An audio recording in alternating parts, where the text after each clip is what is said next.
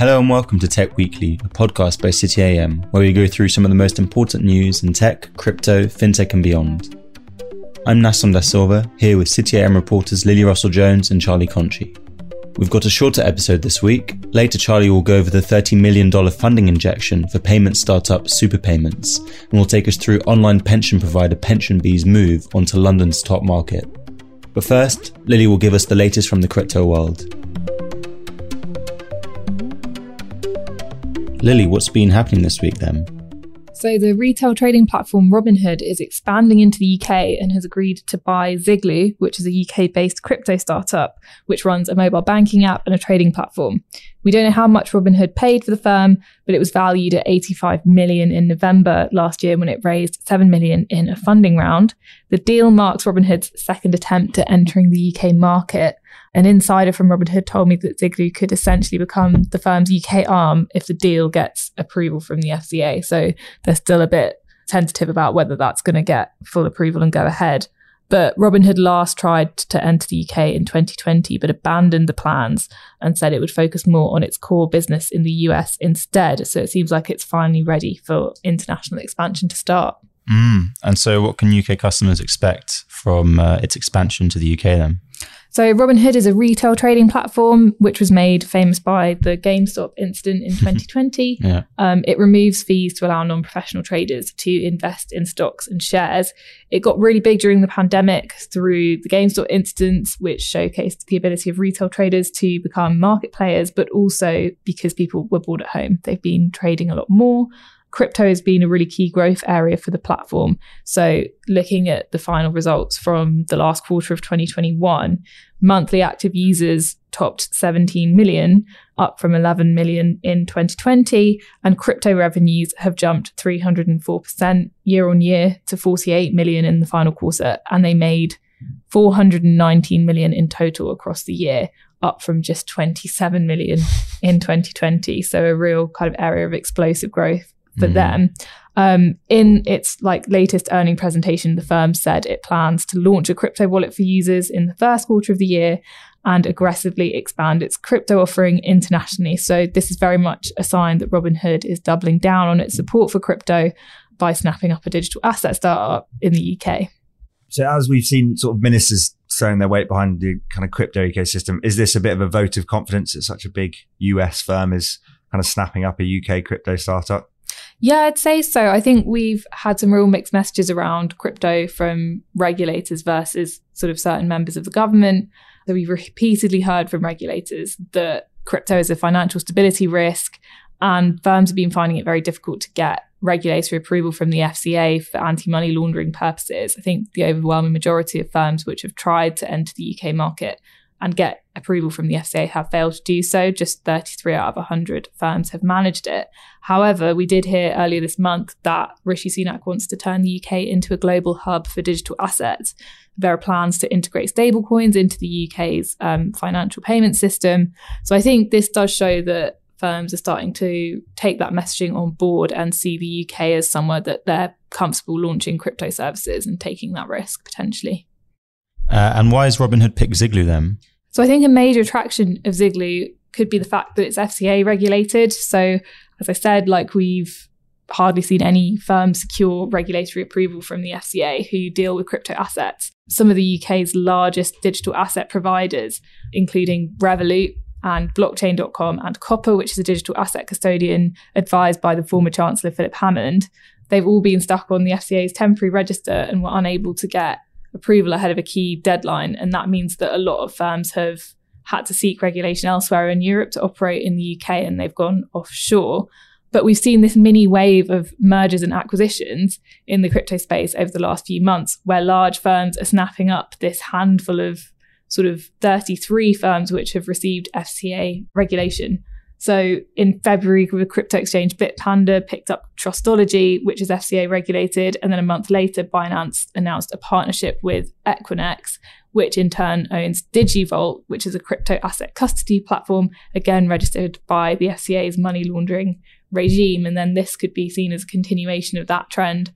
The FCA has said, though, about all of these acquisitions that they're not able to actually assess whether the firms which take over FCA-approved firms or firms which are on their list would actually receive FCA approval themselves. So it's not a done deal, so to speak. And they've sort of, especially when Binance actually took over Equinox, they raised concerns and said, look, we're not sure that this firm would meet all of our regulatory requirements, which is why it's not regulated here. But we're still not able to stop it from picking up a UK registered firm. So that's been quite an interesting sort of development, and we'll have to see where that goes. And so is there anything to stop unregulated firms from taking over an FCA-approved crypto company? So interestingly, the FCA has said that it did not have the powers to stop such a takeover from happening, and it doesn't have the powers to assess the fitness and propriety of new owners of regulated crypto firms before a change in control takes place. What they have said, though, is that they can take steps to suspend or cancel the registration of a crypto asset business once it's been taken over by one of these firms, if it's not satisfied that the new beneficial owner is fit and proper. So we could see the FCA launching some sort of assessment into these companies and cancelling the registration of certain crypto firms as a result. That hasn't happened so far. So Charlie, what's been going on in fintech? Looks like there's been some news from payment startup Superpayments. So an interesting couple of sort of big headlines in the world of London and UK fintech this week. So the founder of Funding Circle, which is one of London's sort of big, stalwarts of the fintech sector and one of the biggest firms and original firms to have listed, has reportedly bagged $30 million worth of backing for a new payment startup, which is going to aim to sort of snap up market share from giants like Visa and MasterCard. The sort of details of the firm are still relatively mysterious and unknown at this stage, but he's got sort of cash backing from a number of big venture capital firms, including one of Facebook's early investors, Excel Partners, Local Globe and Union Square Ventures have also backed the round. And I think it's worth bearing in mind this is a pre-revenue startup and the round has valued it at over $60 million already. So there clearly is some potential that they have seen there. And those that have slightly more details than us at this stage do see some potential in the firm. Interestingly, Samir Desai, the founder of Funding Circle, hasn't sort of severed his ties with the lender. Bosses there have given him their blessing to go and pursue this new venture while he does still sort of sit on the board as a non-executive director. So it will be interesting, I think, to see over the next few months where that firm really does sort of start to emerge from the shadows, and we do get a few more details there, what that will look like and whether it really will start snapping up market share from those giants. And there's been some other news from PensionBee as well. Yes, a nice positive fintech story to end the week, with PensionBee announcing its shift onto London's top market. So it listed on the high growth segment of the market last year and announced its intention last week and actually shifted on, rang the bell to open the market yesterday and had its debut on that main market yesterday. So I think what was interesting was we spoke to the boss and founder, Romy Savova, who founded the firm in 2014, and she was quite quick to call for reform and sort of a few measures that government can push through to make it a bit more of a friendly process and make it a bit more of a sort of nice environment for tech firms like PensionBee to grow on the capital markets. And interestingly, she's been quite a big part of government's sort of push to boost the international profile of London as a destination to list tech firms. So interesting to see that on that first day, she was quite punchy in her calls for reform. What were the specifics of the calls then? So tax rules were one of the key elements, which we've heard from a few different fintech founders and various industry figures now. There are reports that ministers are sort of kind of mulling over tax treatments that would mirror something similar to the enterprise investment scheme, which has caused a real surge in investment into private firms, and would essentially allow investors to claim back on investments onto publicly listed companies. So it'd be a means of sort of incentivizing investors to take a slightly more bullish view on investing in longer term growth tech opportunities. And how has PensionBee fared as a publicly listed tech firm?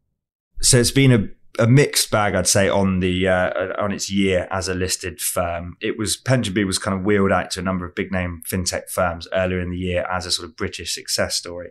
But as we've seen with quite a few different tech firms that floated in London the past year, it has sort of seen its actual share price slide. It was trading at 16% below its IPO value just the day before it moved on to the main market. So it's been a mixed bag, but Romy, when I spoke to her yesterday, was quite sort of bullish looking ahead and said this is a natural factor of a public firm's life cycle, and sort of, doubled down on the fact that this was the place they wanted to be. And in the long run, she seemed confident that the share price would come to mirror the underlying operations of the business. So I think interesting to see that, like many other tech firms that have listed in London, it hasn't exactly been a smooth ride throughout. Brilliant. That's all we have for this week. Thanks to Lily and Charlie, and thank you for listening. We'll see you next time.